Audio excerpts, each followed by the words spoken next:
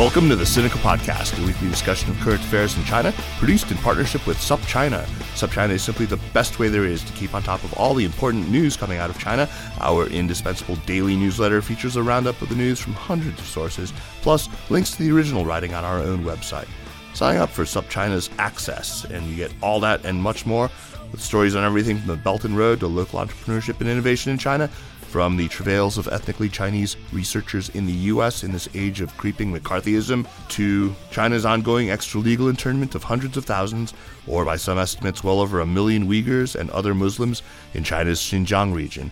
We're sure you'll agree that it's a feast of business, political, and cultural news about a nation that is reshaping the world. I'm Kaiser Kuo, and I'm coming to you today from the Sinica South Studio in Durham, North Carolina. Joining me from his lovely wooded holler in Middle Tennessee is Jeremy Goldkorn, who serves as the Greater Nashville campaign chairman for Marianne Williamson, who is battling the dark psychic forces that have seized Trump's America. Jeremy is a Leo, and he enjoys mindfulness meditation, collecting Yadro porcelain figures, and decocting homeopathic remedies. If you are interested in contributing to the Williamson campaign, Jeremy is asking for donations of chi in lieu of money. How's that going, man? How do you think your girl performed well in the debate last night? Groovy. It's groovy, man. It's totally all right. Groovy. It was mellow? Cool, man.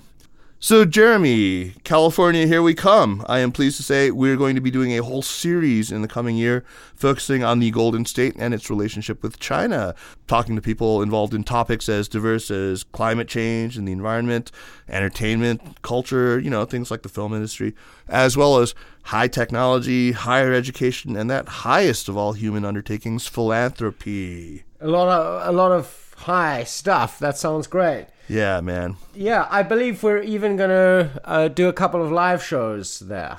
Yeah, that's the idea. We're definitely going to do that. As it happens, many of these themes and topics we're going to be addressing are things that we're actually going to touch on at least a little bit in today's show. So you can think of this as a kind of overture to this California series we're going to be running. And who better to be our featured soloist for this overture than Matt Sheehan, the man behind the Chinafornia newsletter and the author of a book that should be out any day now, The Trans-Pacific Experiment. As Matt lays out in his book, major tectonic shifts are afoot, and appropriately enough, California is the fault line where the plates rub up against one another. It's an excellent and highly readable book, and congrats, Matt, on the pending publication, and welcome back to Sinica. Thanks very much, and for having me on here. Yeah, wonderful. Matt, you tell an amusing story in the opening chapter about how you ended up focusing on this topic for the last 6 years. Yeah. But it all started with a broken ankle and some visa issues. So how did you end up focusing on your home state and its relationship with China? Sure thing. Yeah, it was kind of a series of accidents that ended up turning out for the better for me.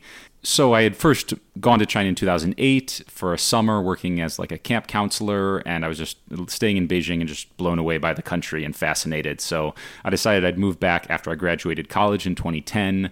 Spent a year teaching English in Sheehan in central China, and then out to Beijing. And by the time I got to Beijing, I knew my goal was to become a journalist, a foreign correspondent. I was really inspired by some folks like Peter Hessler, and I also felt that there was kind of something missing from some of the China coverage that I was reading normally. So I was kind of working my butt off trying to put together some stories, and I'd given myself, basically, I saved up some money while I was working a job, and I said, you've got 25,000 RMB and 6 months to turn all of this into a career as a journalist. And so I roamed around the country, I hitchhiked, I wrote some stories, but as I was getting to the end of it, I still hadn't attained my goal. I hadn't gotten a job as a full-time journalist. So I was getting ready to just go into sort of any old China job, like working for the American Chamber of Commerce in Dalian or doing real estate in Wuhan or something like that, when a miracle happened. I was playing Ultimate Frisbee and I just completely mangled my ankle. It was like swollen up, size of a cantaloupe. I go to the nearest hospital and the doctor spends about 2 seconds looking at the x-ray and declares it to be Mei Shar. Just walk it off, you'll be fine. So a couple days later, I got on a flight. I had a scheduled trip back to the U.S. just to spend a couple weeks there. And as I'm getting on the flight, the Air Canada crew is saying, if that ankle's broken, you can't get on this flight. You get a blood clot and die and all this stuff. And I was like, don't worry. The doctor said Meishar. So I landed back in California where I saw an American doctor, and he said your ankle is broken in 2 places and you can't fly back for at least 2 months. Oh, shit. So I was kind of at the peak of my ambition to be a journalist. I was so excited about the country and the language and all the stories I'd been tracing, but now I was stranded back home. I was stranded in Palo Alto, where I grew up for middle school, high school. So I was really bummed out. I thought that I was going to lose the thread of all this stuff I'd been building in China. And then when I started to look around, I just noticed that a lot of the China stories were kind of coming to me now. I'd always thought Beijing was the center of the action for all things China related, but suddenly places like Palo Alto, Stanford, San Francisco, Silicon Valley were all getting these really interesting sort of tentacles of interaction with China. So I started by going on a bus tour, a luxury bus tour for Chinese home buyers in Palo Alto. They were buying a bunch of homes. Yeah, buying a bunch of homes in my hometown. And I went on this tour where they kind of, do Mandarin language introduction to the city and try to sell some homes to these folks. So that was kind of my first story in this China-California nexus. And eventually I did make it back to China, and through some lucky introductions and whatnot, I got a job as a correspondent for the World Post, a partnership between the Huffington Post and the Berggruen Institute. And I thought, okay, I'll start my journalism career here. But then a visa problem. The Chinese government basically didn't want to give me a visa, and they, effectively sent me back to California for 6 months. But this time I had seen the early inklings of all these stories going between the places, and so I started following more of them. I followed when BYD, the Chinese electric car company, set up shop in California and ran into some scandals. I went to report on that. I started meeting Chinese coders, engineers, entrepreneurs in Silicon Valley and reported on that. And when I finally did get my visa to go back to China, I sort of followed these stories back there and kept reporting them out.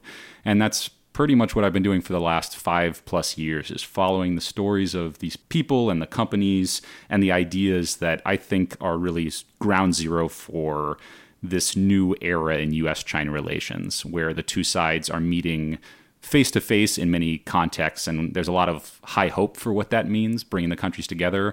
But it also engenders like totally new frictions and tensions and stuff that we're seeing play out right now in the trade war, the technology tensions and all that. Right. Well, you dive right in with this book, and you tackle what is, at least to me, one of the thorniest of all the issues that we confront, which is this huge influx in the last 10 years or so of Chinese students in the U.S. It's a topic we've discussed before on this show, but things have really heated up since we last took it on in any kind of serious way. So let's spend a little bit of time today on this, because it's a pretty complex topic, and it poses just a ton of challenges. But before we get into the serious stuff, let's meet the de facto protagonist of this chapter for you, this guy named Tim Lin.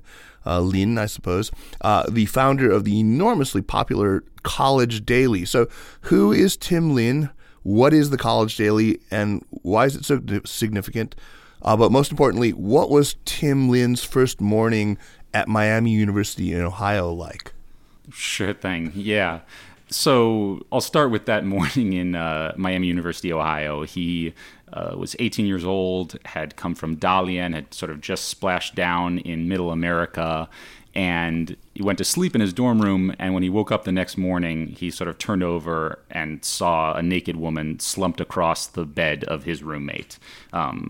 And what he said to me was, quote, "I was 17 years old. I had never seen a real naked girl. I'd seen something like that, but on the computer or on TV." And he says, he remembers thinking to himself, oh, so this is what it really is.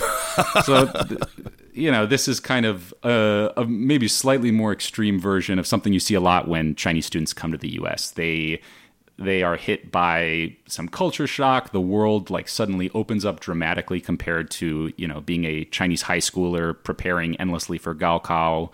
And so that was kind of his introduction to American culture. He would go on after he graduated to work in Silicon Valley a little bit, volunteered in Africa, but eventually found sort of his calling in creating this WeChat-based news portal called 北美留学生日报, so North American Overseas Students Daily.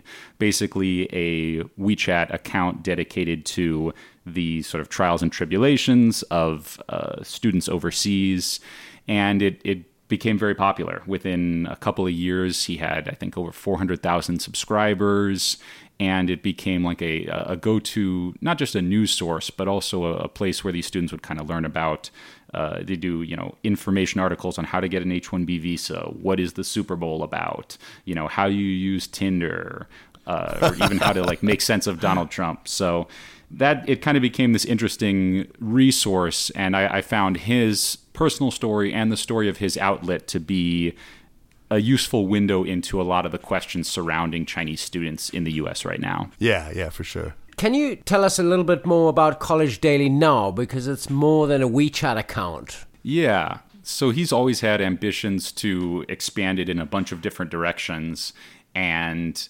there's ambitions to make a platform for kind of college applications, to go beyond just North America and U.S. students, to do sort of online instructional video series. So it's become a lot more than just a WeChat account with time. It's grown a lot in popularity over time. It's also encountered some controversy right now. Latest I've heard is that they're in trouble for doing some very lewd and honestly very tasteless content around the rape charge against the JD founder, so kind of running into trouble with the government and doing all kinds of stuff like that. So run into trouble with the Chinese government. Yeah, so they've run into trouble on this front a couple times when they did a commemoration of June 4th a few years back. They ran a sort of a subtle-ish commemoration of the Tiananmen Square massacre. They ran into trouble when they tried to do a live stream telecast of the U.S. presidential election. And so, yeah, they've run into trouble with the government, and also some journalism folks I know, smart China journalism folks I know, are upset at Tim Lin for what is deemed to be very tasteless coverage these days. But, he's a businessman now, and he's trying to rake in the clicks. Yeah, he's got to compete with ByteDance, yeah.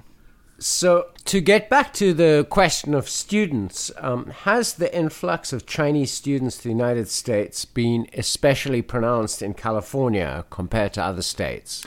Yeah. You hear a lot about Michigan, I think. Illinois, Iowa, right?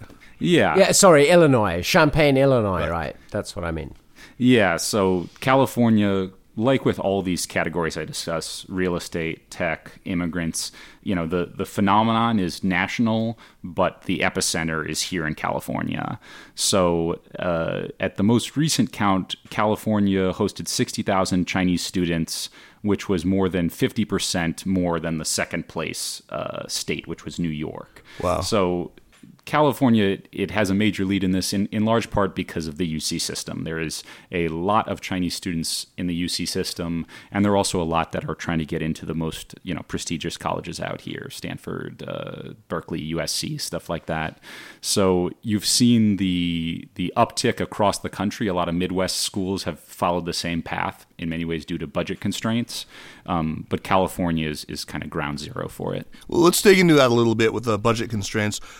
That's obviously one of the big factors that prompted universities to start admitting and actively recruiting so many Chinese students. And this really all started after the 2008 Great Recession, right? After the financial crisis and the Great Recession. So what were the reasons why universities felt like they had to court the Chinese students then so heavily after 2008? Yeah, so this was kind of a perfect confluence of push and pull factors. On the Chinese side, there's the push. You have a lot of newly middle class or newly wealthy Chinese families that are taking a look at the, rigorous kind of brutal education system that they grew up in, and they're saying, I don't want to put my kids through that. I want to send them abroad. I want them to, have an international perspective, or I just want to show off to my friends. It became almost like a trophy property to have your kid overseas. So you had a great increase in Chinese families looking to send their kids overseas, predominantly to the U.S. Right. And then the pull factor comes from the U.S. universities themselves. And this was a great sort of confluence of timing in that we've seen long-term, like multi-decade decreases in public support for our public universities, but it really fell off a cliff right during the 2007, 8, 9 financial crisis era. So I know California lost about 1/3 of its public funding for schools. Other states like Iowa, Illinois saw very similar things. And so basically you're caught in this bit of a trap if you're a university administrator. You can raise tuition, you can shrink your student bodies, or you can look for another source of money to basically plug that hole. And a lot of them settled on Chinese students, international students more broadly, out-of-state students included, but Chinese students were the biggest sort of ready and willing source of new enrollees who are willing to pay full tuition. While a lot of in-state folks obviously pay half or greatly reduced tuition at places like UC Berkeley. If you're coming from abroad, you're paying for this basically at the cost of like a completely private school, to the point where one international student, if you just kind of do a crude calculation, one international student could subsidize the tuition of 2 domestic students. Wow. It doesn't always come out that cleanly, and there's lots of issues about how that money is actually used, but in a very rough general sense, that's the balance of dollars. So by your lights, is this ultimately on us, on the U.S. for our really pathetic levels of public funding to our universities? Or is it somehow on China for, well, what? I guess I would have no idea for what. For maybe producing a society whose wealth and ambition surpass the quality and capacity of its own higher educational resources? Whose fault is this? Yeah, I mean, I'm not going to go with the word fault, but when I think about the causes of this, the limiting factor is or should be what kind of students universities admit. Do they keep up high standards? Like, we've always had greater demand to enroll in U.S. universities than the supply of seats in them. And so the real sort of fundamental change there comes from the U.S. side, and it's a phenomenon I saw across a lot of the industries or areas I covered, especially looking at like Chinese investment, manufacturing investment in California, and green technology investment in California. Right. There's this sense that if we as a society, as an economy, as a government, are not willing to step up to the plate on a national or a state level, then local actors are going to do whatever they need to do or whatever they can to fill those holes. So, like in real estate, if we're unwilling to fund major, like large-scale affordable housing plan developments in big cities, then those developers or the cities themselves end up looking to Chinese money. And I think the same thing happened in universities across the board. They knew that they weren't going to be able to reverse the effects of the financial crisis or the long-term defunding of our public education. And so they looked around, and sort of the most promising source right there was China. Right. So, Matt, you mentioned that the limiting factor should be the quality of the students. And in fact, in the book, you write quite candidly about the unfortunate truth that some Chinese students and their parents game the application process. There's a bunch of fraud and cheating, a whole industry of application essay writing, students being admitted who just don't have the English to match their TOEFL scores and so forth. Not that there isn't some scandalous behavior amongst American students. We've obviously just had this a notorious case of the U.S. College admission scandal, and I don't know if any of them were Chinese. One was. So it's certainly not just a Chinese problem. Right. But how serious a problem is it with Chinese students in the United States? Yeah, I think that for undergrad admissions at large state schools where they don't have the resources to kind of like pore over every student's every extracurricular activity or interview them in person or something like that, that's where the problem is the most prominent. But really, it's throughout the system. It's even getting into schools like USC, other places like that as well. And it's another one where there's an element of just literally criminal activity sometimes. And you just see Chinese parents basically willing to do anything or pay, up to $40,000 to guarantee entrance at a school. But there's also a little bit of a cultural disconnect that some of these education quote unquote consulting organizations are filling as well, and there are some legitimate ones that sort of fill that hole. Or when you present the U.S. application process to a Chinese parent, a Chinese family, it's totally baffling and bewildering. When those parents got into school, their entire education was focused around heading towards Gaokao. Your teachers will fully prepare you, and you just got to study your ass off. And then there's a score at the end, and you get in where you get in. But for a U.S. college application, you're talking about grades, you're talking about SAT 1, SAT 2, a TOEFL score, a personal statement, extracurricular activities that basically don't exist in Chinese schools, and just this idea of presenting a well-rounded, English-fluent student is something that's foreign to all the actors on the Chinese side. And that's not... I love reading. Yeah. And listening to music. Yeah, I profiled a pair of twins while I was over there, twin brothers, who one of them was applying to school in the U.S., and one of them was applying to school in China. And following how they encountered their processes differently was very kind of enlightening in this way.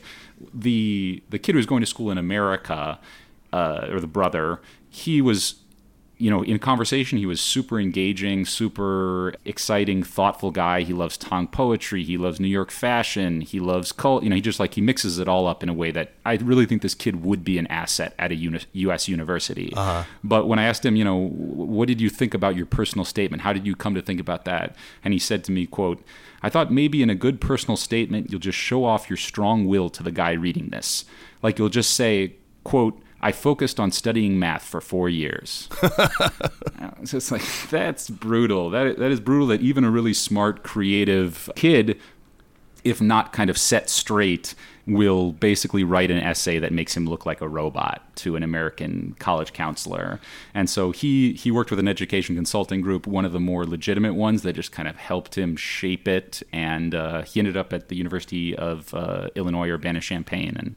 And I'm glad that we got him in.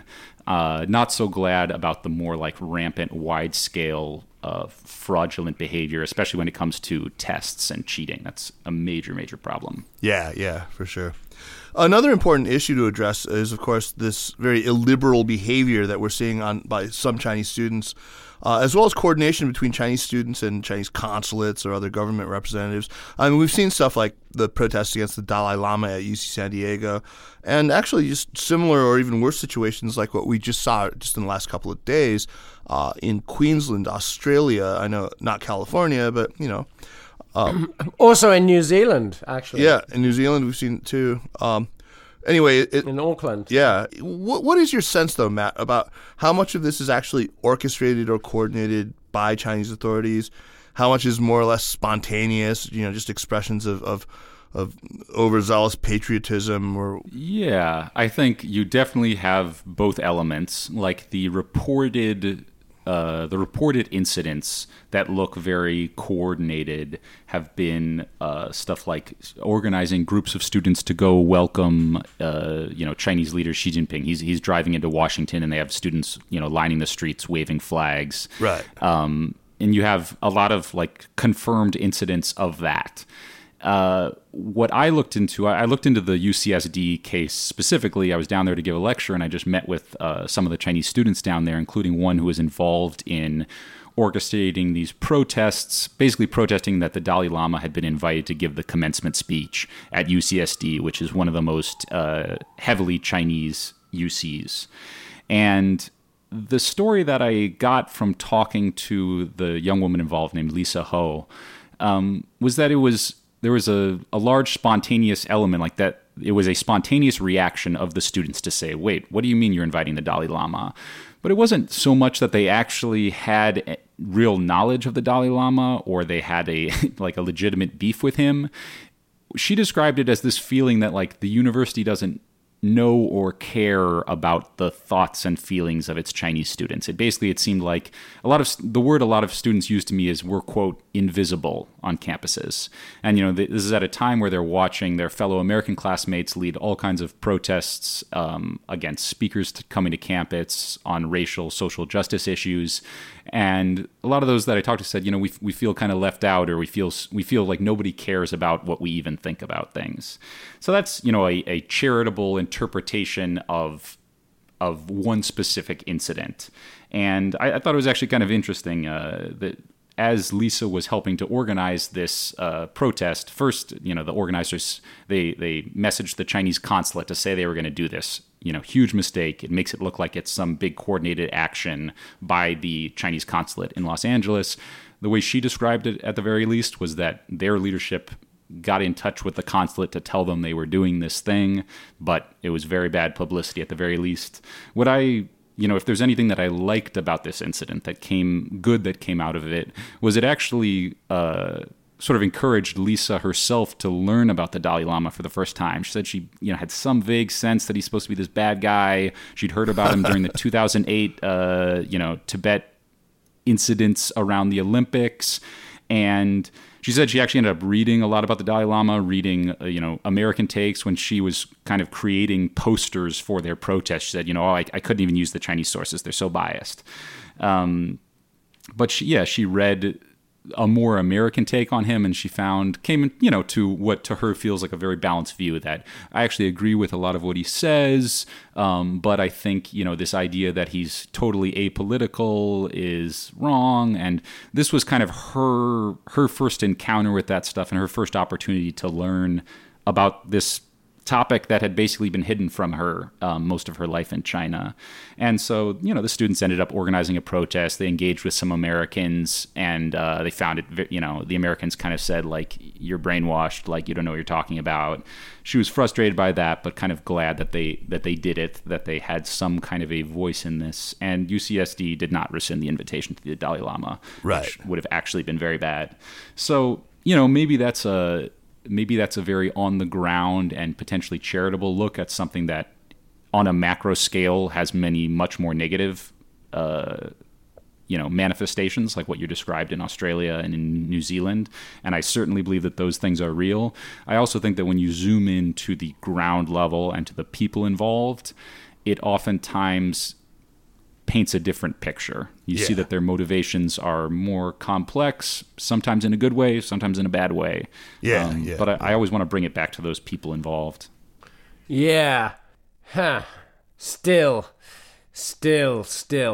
Anyway, Matt, you write about conversations with Chinese Scholar and Student Association representatives who were quite blasé about the fact that they are reporting on the religious activities of other students, whether because of state concerns over conversions to Christianity or to the so-called evil cult Falun Gong.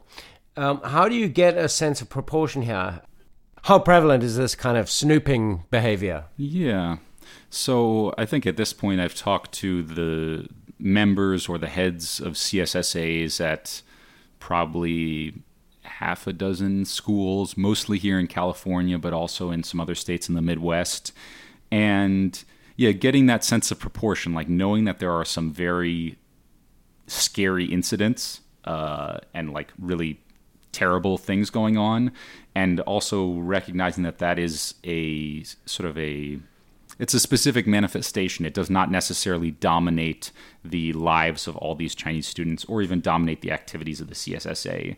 So getting an actual survey level sense of how that works, I don't have the ability to. If I had to give my sort of thumbnail sketch from what I've seen, like the normal operating procedures of a CSSA at a school and its relationship with the consulate is probably once the head of the CSSA has a contact at the consulate who's probably in the education department over there. They are in some WeChat groups and they'll occasionally exchange messages, but they only really meet once either semester or once a year, when the consulate will invite various heads of the CSSA to come in for like a conversation, some kind of official dinner where they take a photo together. But around either politically sensitive times or politically quote-unquote sensitive activities, such as religion, there is the much more nefarious kind of creeping influence with the political activities. Speaking to some CSSA folks, they said, when, Shi Da, the 19th Party Congress, was going down, they wanted us to organize watch parties. They wanted us to take pictures of the watch parties and send them to them so that the consulate could then send the pictures above saying, look, we're organizing all this patriotic energy. And the heads of the CSSA had to write essays on what the spirit of the 19th Party Congress meant to them. Oh, Christ. Take that for whatever it is. And then the worst manifestation of this that you cited, Jeremy, was talking to the head of one CSSA who in a very blasé way, without thinking that this would mean anything, would appear nefarious or should be secretive to me, he said, and sometimes the consulate will call me over and they'll say, are any students kind of like organizing religious groups, and they kind of want to keep tabs on that. And I was like, well, what do you tell them? What do they do with that information? He says, oh no, it's not a big deal. It'll only be a problem if they're doing some of that Falun Gong stuff. And he, just the way that he said this to me, it really sunk in that this kid had been in America not just for college, but also for some of high school, and in that 5-6 years had never really internalized the idea that spying on your friends' religious beliefs and activities in the United States is right. either wrong, in the United States is wrong, is potentially illegal, is just immoral. And to me, of all the things that I saw from researching and talking to all these people, that one to me was the most depressing, because it doesn't even enter the consciousness of a student who's been here for that amount of time and has received a U.S. education that this is not okay. Right. I mean, this is an extreme example, of course, but there's something that comes up repeatedly across your whole book. I could very well adopt a version of this as my own kind of mantra. I mean, you look at situations like that aren't as extreme, that are a little more ambiguous, where you have like a film festival at the University of San Francisco, for example, where there are these, many things that you could call out. I mean, it is a CSSA event. There are Chinese officials present there. There's no mention at all about any of the sensitive topics, no mention of Xinjiang, no mention of Tibet, probably by design. There's kind of an aura of censorship to the whole thing, right? And yet, as you say, here and in other places, that narrative doesn't get to the heart of what's happening here, you say. So how would you characterize what's at the heart of what's happening in situations like that? Yeah, so I think with all the topics in the book and broadly in my research on this, there's always at least sort of three levels to things. There's the individual, personal level. How are the people involved experiencing things? What are their motivations? What are they taking away from these interactions? And that's important. I think that we need to, in many cases, stay zoomed in on that for insight into the higher level issues, which happen at, say, with universities, we can take it at like the state level. What's happening at the state level such that we need to bring in so many non-resident students to basically subsidize California universities? And then what's happening at the national level, which relates to both the CSSAs, it relates to questions about spying on campuses, it relates to, how do we think about foreign nationals in our STEM and engineering PhDs? Does it matter if they come from somewhere else? Does it matter if they intend to return to somewhere else? I'd say all these three levels have their own reality, and they're all intricately interwoven. With the film festival that you were mentioning, that it really struck me because that's down at the personal level, which, from a personal interest and almost like on an emotional level, that's the one that I often connect with the most, because I like people. I care about what happens to people in their lives. And at that film festival, I'd been invited because one of my online videos had been nominated for something.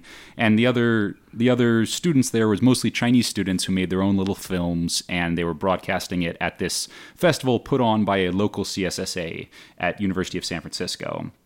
And like you said, there was a member of the Chinese consulate there, the guy from the education department. He talked. It was put on by a CSSA. I have no doubt that if someone had submitted a movie about the protests in Hong Kong, that movie would not have shown there. So you have, whether or not there was actual censorship, there is sort of an implicit limit on what can or will be said there.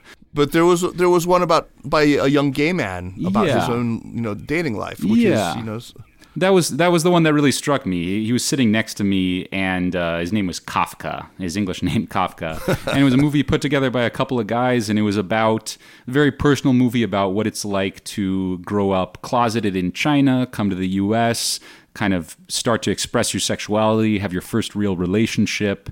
And, it was just a super personal movie, and in its own way, it was very much liberating for them, and being here and experiencing all that was what allowed that to happen. When I asked them, are you putting your movie up on Chinese sites or U.S. sites? They said, we're just going to put it up on U.S. sites. In China, people would just kind of ridicule us and shame us. But being here, he felt that little bit of personal freedom to kind of express himself and to put that on screen. And in that context, the movie festival that day was a meaningful event for him. So while keeping in mind all of the state and national macro level issues, I still think that there is a very meaningful nugget of kind of personal, eye-opening personal liberation that happens for a lot of Chinese students here. It's something that I experienced myself when I went over to China. And so to me, that's really meaningful, and I still want to keep an eye on that. And Matt, you're saying that sometimes the eye-opening happens in the context of a CSSA or even an embassy-organized event. Yeah, in this context, it did. I think a lot of times the CSSA stuff is kind of stilted and boring, but it doesn't mean something like this doesn't happen on occasion. And I don't know how to fully integrate that policy-wise into every other consideration we have to have about spying and influence and stuff like that. So, let's talk about the other considerations. That's the cutesy side of the CSSAs. But, there is spying, there is informing on other students. There is the problem of illiberal Chinese students not really understanding free speech or the constraints of public behavior when they encounter something that they're not familiar with, such as the Dalai Lama or people advocating for Uyghurs or that kind of thing.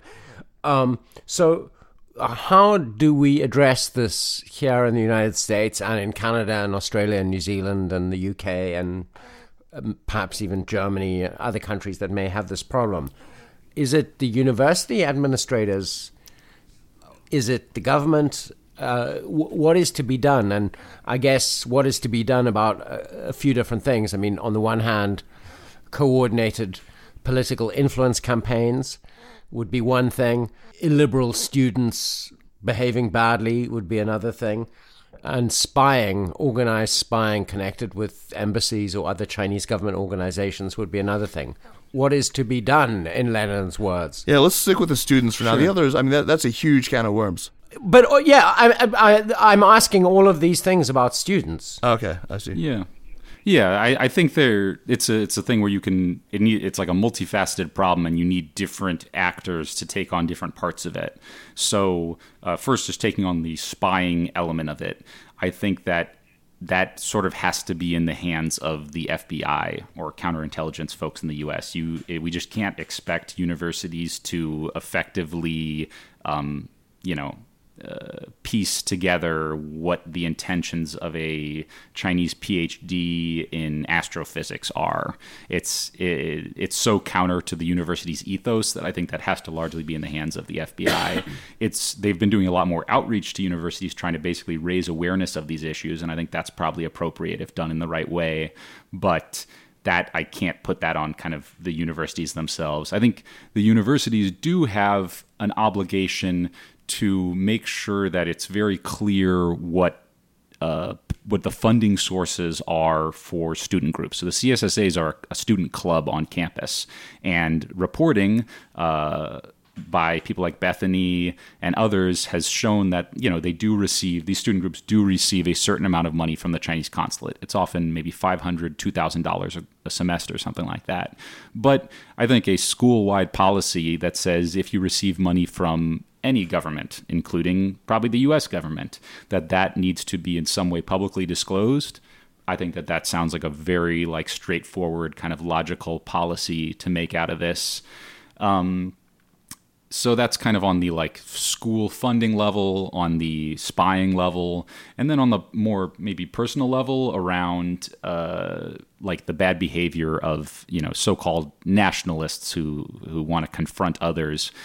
That one, I don't know if we have such good mechanisms for getting involved in that, partly because of the way that protest on campus has taken shape in the last 5 years or so. Are we going to sort of get into every one of these and adjudicate it's okay to stop a speaker because they Milo Yiannopoulos or whatever, right? Yeah, the levels and the texture of U.S. campus politics right now is even worlds away from where it was when I was there, and I think that I don't know that we have a good mechanism for saying this kind of student protest is good, this kind of student protest is bad, this kind whatnot. If there is a funding mechanism and that's something that the universities can have a policy around, I think that's a good, straightforward idea. But yeah, the individual actions from kind of zooming in and talking to these individual people, their motivations, what they're getting out of it, what they're doing are kind of all over the map. And I think that one has to kind of be left at a very granular level. I was talking to Eric Fish, who, of course, is working on a book about Chinese students. And I was surprised to find that most incoming freshman students, no matter where they're from, they don't get anything like a course in sort of American civic culture or basically, hey, liberal democracy 101. This is how you do, and this is what you don't do as a student on this campus. I mean, I feel like at least they could have some kind of prophylactic course to explain to them what is off limits. That makes a lot of sense to me. I mean, I was going to say, maybe there's nothing you can do in terms of rules or regulations, but one would think there is something you can do in terms of orientation. Right. And I believe the U.S. Embassy recently started handing out a leaflet about free speech with student visas. I think that's probably a good idea. Yeah, I don't object so strenuously to anything like that. Yeah. Let's move on. That's a huge topic, and we've got a lot to talk about. So let's talk about another big piece of the book about Silicon Valley and about China's relationship with American technology. You title that chapter about China and Silicon Valley's China Paradox. So Matt, what is at the heart of this paradox? Yeah, the paradox is what I would say has sort of defined the relationship between the two for most of the last decade, say 2008 to 2018. And the paradox there, the tension and the imbalance comes from the fact that the flows of people, money, and ideas between these two ecosystems, between the Silicon Valley ecosystem and the Chinese tech ecosystem, were constantly growing and really reaching all-time highs. You've got Chinese investors in Silicon Valley. You've got Silicon Valley companies taking stakes in Chinese companies. You've got tons of engineers and entrepreneurs going back and forth between the places. Andrew Ng taking up the post at Baidu, and other high-profile Silicon Valley folks getting involved over there, while tons of Chinese-born, U.S.-educated engineers are showing up in Silicon Valley. And on the level of ideas, the same thing. Companies like Facebook starting to realize, whoa, there's something really important going on here with WeChat, and we need to learn from that, and sort of almost cribbing features from it in the same way that Chinese companies have long cribbed features or cribbed, a lot about their apps from U.S. companies. Yeah. So you have this incredible dynamic flow between the two places, and this is what I first started to observe and encounter in 2013 with my broken ankle and my visa problem. But when you zoom out and you look at the company level or the national level, the companies still can't get into each other's ecosystems. The internet itself is probably more divided today than it ever has been in terms of national borders. And the tension between these two levels, or how these two levels held for so long, is the paradox that I describe in that chapter, charting this period, say 2008 to 2018. Right now, with the trade war and all the tensions, I see a lot of this as our attempt to, quote unquote, resolve the paradox, kind of bring these things into balance, not through further integration, but by tearing apart many of those links at the ground preventing level, tearing integration. apart the human. Yeah, preventing integration in terms of people, sealing off money from going between them, and in many cases also looking to, basically seal off the ideas in one way or another. Yeah, how unfortunate. So, related to that, Matt, where do you end up coming down on the age-old question of whether or not Silicon Valley companies should try to engage with China, even if it means that they must conform to censorship demands or other cruel and unusual requirements from the Chinese government? Yeah, so this one I think is another one where it really divides across eras. I think in the sort of 2005 to 2016 era, it was all about these information controls. It was, are you willing to limit the amount of information you give to Chinese users in exchange for access? Are you willing to do a censored Google search engine or a censored version of LinkedIn in the Chinese market? And there the dilemma, is often very clear. Like, do you think that you're broadening the information horizons of Chinese users by bringing in Google, which, is maybe offers better international, better English language search results than Baidu? Or do you think the really important thing here is by censoring, you are reinforcing their regime and legitimizing it by just offering an American product that conforms to it? On that divide, which at this point seems to have essentially faded away to a certain degree, I often come down on the side of expanding information horizons, even if it does mean working within a system over there. As someone who lived there for a long time, and really like my personal kind of life mission while I was over there was often just engaging with Chinese people, trying to expand their horizons in one way or another, teach them ultimate frisbee, get them drunk a few times, just teach them to like kick back, have fun. And there were in many ways limits on that kind of a thing, but I just found so much meaning in engaging with Chinese people in that way and expanding their world just a little bit, even if there are limits, even if I know that I can't just sort of get in there and immediately start talking to them about Tiananmen or something like that would lead to a rejection from them. So on the information horizons thing, I lean more in that direction, although I was never in a position to like actually make these decisions. The ultimate frisbee strategy. The ultimate frisbee strategy. But you're saying that the question has changed now. This is no longer really the dilemma. What's the new dilemma? So the new dilemma, it's gone from like, how much are you going to expand the information that Chinese people see, to how much are you going to help the government get information on its people? Essentially participation in the growing surveillance regime over there. And, companies like Facebook and Google and others have, I believe, finally sort of given up the ghost on just getting their products in there.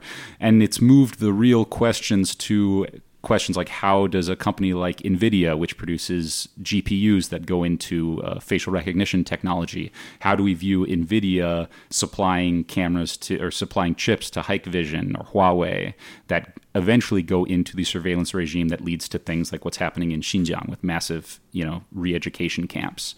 And I think that question is in many ways has a much clearer answer, that it's very hard for me to imagine defending that kind of stuff on a moral level.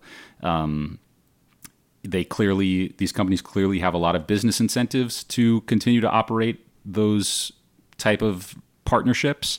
And I think probably many of them were very much caught off guard. The people who were making NVIDIA chips in 2012 probably did not think that they would be eventually contributing to a surveillance regime somewhere else.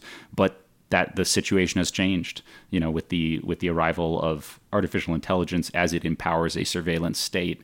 that's a relatively new phenomenon, and I think that's the new tension in these departments. And it's just it doesn't have that same sort of hopefulness that expanding information. And to some extent, the question may be academic, because even if you want to operate in China, it's, I think, going to be more and more difficult for any information provider, at least.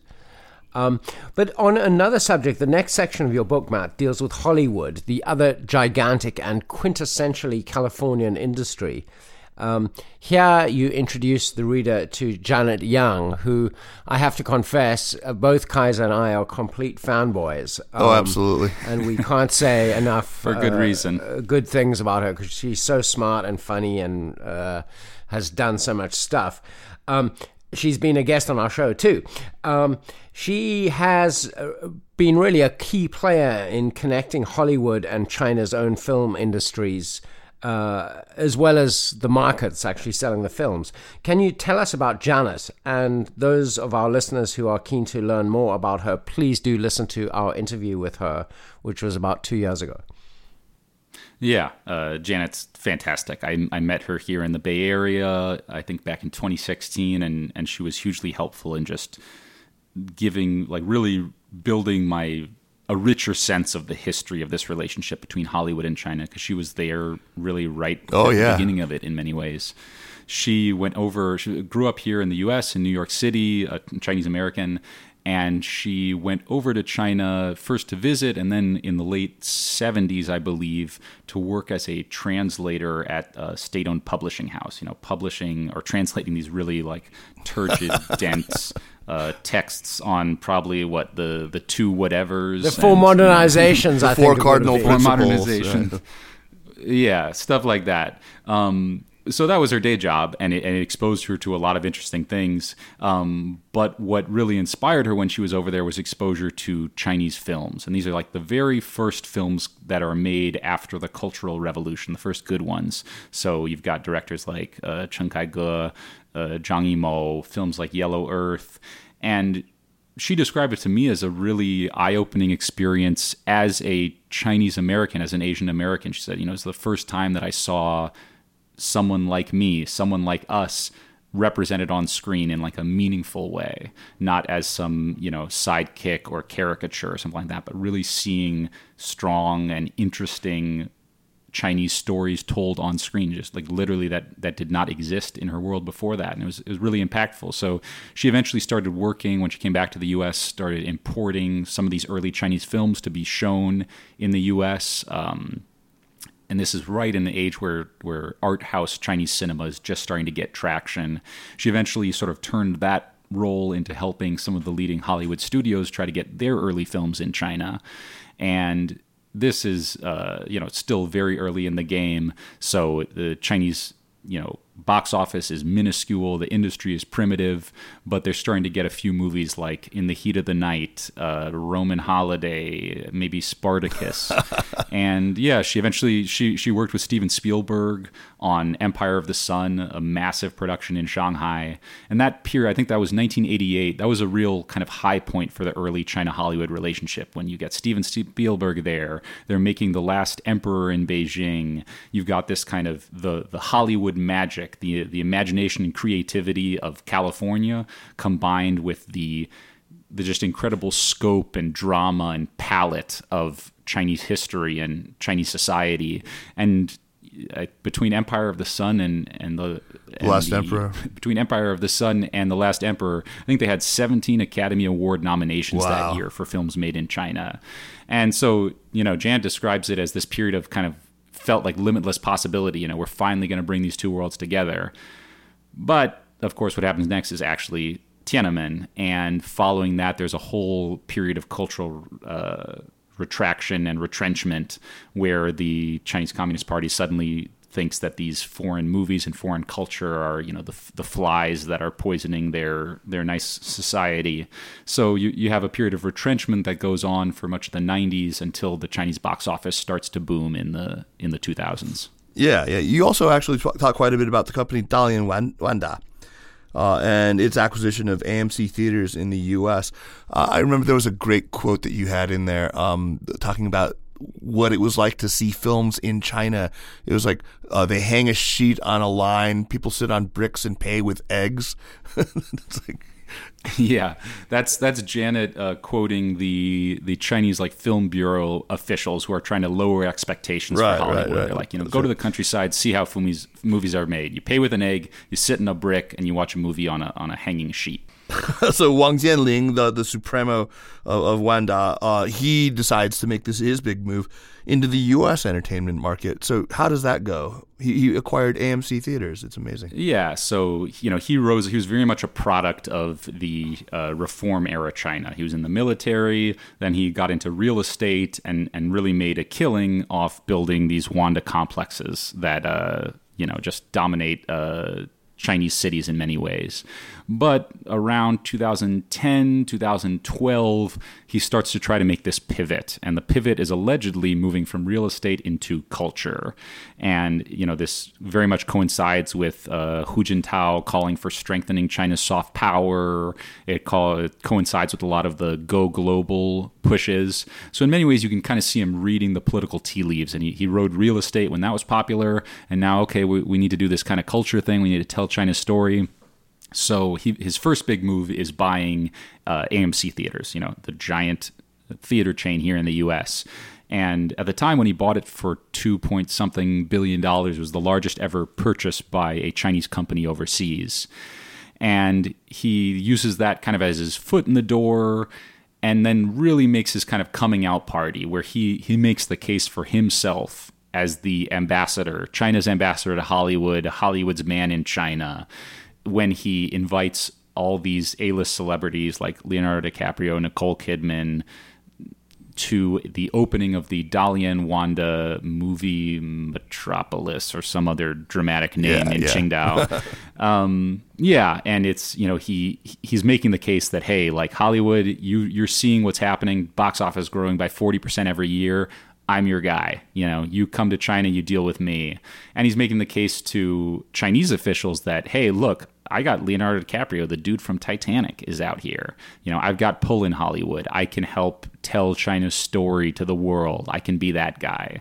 And, he's kind of balancing these interests while pushing forward just billion-dollar developments around the country. Matt, so, when I first encountered you online before we met, I think you had a blog called The Optimist's Guide to China. Yep. And you started writing this book before the current fever of China is a threat took hold in the United States, a much more optimistic time. Indeed, you arrived in China in 2008 when a lot of people who are now very depressed about China hadn't yet lost hope. So over the course of your experience in China and researching and writing this book, things have really changed in the relationship between the United States and China, the sentiment here particularly. And one thing that has been a discussion in social media and elsewhere recently is how a lot of the younger China watchers in the United States appear to be a lot more hawkish and negative on China than their elders. So, I mean, how are you feeling now? At the end of, the book is about to be published, and you started writing it when there was still a sense that, maybe the United States and China would be the beginning of a beautiful friendship. And now, we're really in the shit. We're wrestling in the shit. Yeah. So, I mean, in many ways, writing the book over this period of time kind of forced me to track very closely all of these industries and all of these transitions. And across the board almost, whether it's real estate investment, Silicon Valley, Hollywood, students, or FDI, you've had a similar arc, which is it starts, really picks up around 2010, 12. And there's this sense of, kind of like limitless possibility. What if China just starts building a lot of factories and reinvigorating American manufacturing? What if, Silicon Valley and China can kind of merge and create truly global tech companies? Same thing with Hollywood, truly global, beautifully cultural, mishmash films. And in every one of these, they kind of had a steady rise. Then you started to see the tensions and kind of the seams in the relationship emerge. And then over the last 2+ years, there's been either a leveling off or a sort of a dramatic fall and a change in sentiments. And the book kind of charts each of those as they go on. And, right now, a lot of the seeds of that kind of discontent were very much observable at the local level. Tensions between California students and Chinese students, or California parents saying, why are you auctioning off these seats at our universities to foreign students? Tensions between neighbors in places like Palo Alto, where they say, why are we letting all these Chinese people come in, buy homes, and leave them empty? They're driving up prices and stuff like that. So you saw a lot of local tensions. And what's happened in the last year and a half, 2 years, has been really applying the national sort of cap to all of that. And in many ways, the federal government trying to sort of reassert its dominion over each of these industries, but particularly technology. And, I think that in many ways that can be a healthy rebalancing. The idea that you just let companies like Google and Apple, like private companies with profit motives, the idea that you just let them run your technology foreign policy with no oversight is not very democratic. It's not how things should be in a democratic country. And so the idea that the national government, that DC is going to kind of reassert itself over Silicon Valley, I think can be a healthy one. We're right now in this period where I think there's a little bit of, the pendulum is swinging too far. There's overreach in thinking that every interaction between the two ecosystems is a threat.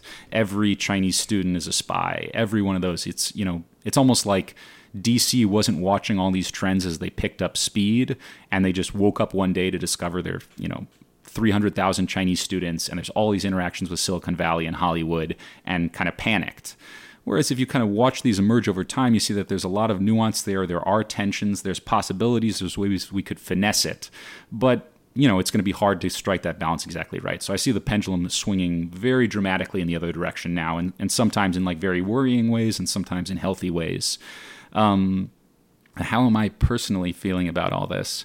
I think that the process of researching and writing the book forced me to oftentimes reconsider my own gut level beliefs. I love to see real, genuine interactions between Chinese and American people. And I kind of have a default assumption that when you bring people closer together, we're going to foster more understanding between the two sides, and it's going to be a good thing. But in many cases, I saw very much through my reporting on the ground that sometimes it has the opposite effect. Or, you think that Chinese involvement with Silicon Valley startups is a good thing because the Chinese side learns about American startup culture and American startups get some funding and it's all good. But there's other layers to that. But then Grindr sends AIDS data to China and everybody's pissed off. Right. Yeah. And so for me, in many ways, writing the book was kind of a very sobering experience in that way. Watching how all of these trends rise and fall has been, it's taught me a lot, and it's forced me to come to what I think or hope is a relatively multidimensional look at this stuff that's a little bit more realistic. But yeah, I know that there's a lot of anger, honestly, sometimes in China watchers who had very high hopes that China would become just like us, or anger from folks who have seen the reversion in places like Xinjiang and controls on speech, or just the feeling that we got robbed by China. And we've seen this movie before, right? I mean, this is the classic American thing of setting up ridiculous expectations, having them dashed as they invariably will be, being ridiculously high to begin with, and then feeling completely just butthurt over it. I don't mean to belittle, but we have seen this before. I think it's like all relationships. There is that initial ridiculous romantic phase where nothing the other side can do is wrong, and then the sharp edges are suddenly there in sharp relief, and it takes a while you have to have them together for a while before the sharp edges are ground down smooth. And at this juncture we can either give up and go our separate ways, which is ultimately extremely destructive, or we can just sort of keep grinding at each other until the edges are worn a little. And I'm not ready to abandon it. I sense that you probably aren't either. Matt, you bookended your whole book with a story on one hand of a broken ankle leading to your whole China experience, your Chinafornia experience. And, at the end you talk about the very appropriate idiom, 塞翁失马,焉知非福. It applies pretty obviously, I think, to your own story, but maybe it summarizes your attitudes toward the China-California relationship as well. Am I reading too much into that? No. To me, this idiom, this 8-character Chengyu or whatever you want to call it, it's like really come into me deeply as like a life philosophy and something for my own personal stuff, but also looking at the relationship. So for those who don't know, this idiom, 塞翁失马,焉知非福, is about it's a phrase that captures a story, and the story is this old frontiersman in, I think, Warring Kingdoms period. He lives on the border with maybe the Mongols, and he goes through this series of events that lead everyone to think, oh, this is terrible, oh, this is great. First a couple of horses come into town, or one horse comes into his farm and is adopted by him. Everyone says it's great. He says, well, how do I know this isn't like a curse on my family? And everyone's like, you're crazy. Horse runs away. Everyone says, oh, this is tragic. How do we know? And he says, no, how do we know that this isn't a blessing? Horse comes back with another horse. It's a blessing. Eventually his son riding the horse. A whole herd of horses. Yeah, a whole herd of horses. Eventually his son is out riding that horse one day and breaks his leg. And once again, everyone says this is a tragedy. But the next year when the Mongols are coming and all the young men are conscripted into service, he's got a broken leg and can't fight, while all the other young people in the village go off to war and die. So, oftentimes when translated into English, people say, oh, it's like a silver lining. Every cloud has a silver lining or something like that. But it's much more, I think of it much more as kind of like a philosophic stance relative to this stuff, and just recognizing that we really, really don't know what the outcome of any of these actions are going to be. And we are often fooling ourselves if we think we do. We still have to, use our best judgment to move forward. But the idea that, we knew that Chinese students were going to have this impact was a bit of like foolish dogmatism, something that even I participate in. A lot of people do. And I take the same attitude. I saw this when I was doing my own thing. When I broke my ankle, I thought, this is terrible. Then I got a job. I thought, this is wonderful. Then I don't have a visa. Oh, this is terrible. And eventually I met, along the way, I got together with my girlfriend, Steph, and, it's been a beautiful story in that department. So shout outs to Steph. Excellent. There are, there's a million more great things in this book. I highly recommend everyone, to get it as soon as it comes out, including the story of the Lancaster, California mayor Rex Paris, and his romance with BYD, the electric car company. Yeah, really great stuff. Wild. Yeah, and it's too bad we don't have time to talk about all of it, but we do want to leave something for the reader. Matt, man, thanks so much for taking the time, and we look forward to working with you on our little California episode extravaganza in coming months. It sounds great. Yeah, so let's move on to recommendations, but first let me remind listeners that the Sinica Podcast is powered by Sup China. Take a moment to subscribe to Sup China Access and start getting the daily newsletter delivered right to your inbox.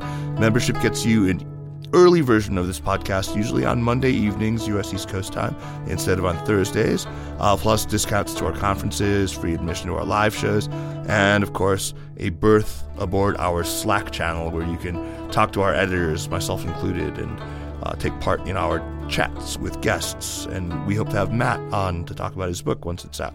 So do sign up, show your support. Recommendations, man. Jeremy, start us off. What do you got? Okay, so talking about Janet Yang and kind of Zhang Yimou made me a little nostalgic for my two, I think, favorite Chinese films, are both Zhang Yimou films, and the one is To Live, 活着, and the other is Keep Cool, 有话好好说, that are just very darkly funny, wonderful films that encapsulate, for me, a kind of quintessentially northern Chinese sense of humor and attitude to all the crap life throws at you. So those two films. Oh, man, you're going to make me beep a lot in this episode, dude. Excellent. No, those are great. Those are great films. I especially love Huozhe. It's just what a great film. Okay, Matt, what do you have for us, man? Yeah, first I'll second the 有话好好说 recommendation. I think Jeremy specifically recommended that movie a few years back, and I watched it, and it's hilarious. I love it. For my personal recommendation, a lot of this work in China, California, but then specifically China, Silicon Valley, led me into what I do now, which is predominantly work on the researching the artificial intelligence relationship between the two countries. And the pitch that I want to make here, and I'm trying to make elsewhere, is I really hope that more people, especially maybe young, ambitious people who really want to learn, I hope more of them will engage with these questions of trying to seriously look at the capabilities and all the ethical dilemmas that come with bringing artificial intelligence into the U.S. China relationship. I think it's a hugely important field, and currently it has some really smart people, a small group of really smart people working on it, but we need way, way more people. And I think it can be intimidating from the outside to look in and say you're going to become an expert in AI policy, but trust me, it's not nearly as intimidating as it looks. And I just want to put the word out to any young listeners who are looking for kind of their way to get into the U.S. China world. I think it's a great one. I think it's really important. And I hope some of your listeners will join in the task. Yeah, you can start by reading Jeff Ding's newsletter. Yeah, I was just going to say, China AI, right? Yep. Yeah, that's and you guys run that on Macro Polo, right? So we did a project with Jeff, also titled China AI, but where we basically broke down the different kind of building blocks of the Chinese AI ecosystem and came up with digital visual interactives for each one. So, digital interactive to sort of explain how the data ecosystem works, how talent flows work, how the government plan works. And it was kind of a visual digital representation of a lot of research that I and Joy Dantong Ma and Jeff have done. So I'll make that a subsidiary recommendation, China AI on Macro Polo. Excellent, excellent. So I want to emphatically recommend a book called Europe, a History by Norman Davies, Davies. It's a real doorstop of a book, but it is just astonishing in its scope. It's been the book I've been reading all summer long so far. I'm not even halfway done with it yet. I haven't even gotten to the French Revolution, but I shouldn't mislead here because it's not some old school chronological recounting, but it actually reads like a long essay with these kind of amazing and very amusing capsules, these little mini essays, kind of like text boxes in a longer magazine feature that address, big familiar topics and little obscure quirky characters and various marginalia. He has his own definite sort of pet topics, especially where Poland is concerned. Poland and the historical kingdom of Poland-Lithuania. But it's just a great corrective to histories that have really tended to emphasize only Western European history. So it goes really deep on Eastern European history. And it's shot through with this just delightful, sly humor. So I highly recommend it. I mean, it's an enormous undertaking. It's a huge, huge book, but highly, highly recommended. So, Matt, man, thanks once again. Thanks for joining. And, man, it was a real pleasure. I'll look forward to seeing you again soon. Thanks to both of you. And, I mean, a lot of what went into the book has emerged out of, long-term conversations with both of you on all of these topics. And so, thanks to you and shouts to the Sinica archive where I got a lot of material from as well.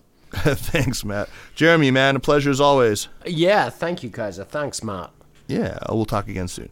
The Sinica Podcast is powered by SupChina and is a proud part of the Sinica Network.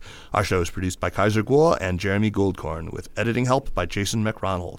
Drop us an email at sinica@supchina.com, follow us on Twitter or on Facebook at SupChinaNews, and make sure to check out our other podcasts, the Caixin Sinica Business Brief, the Pan Daily Tech Buzz China, China Econ Talk, our two shows focused on women, new voices, and Ta for Ta, and the Middle Earth podcast on the culture industry in China.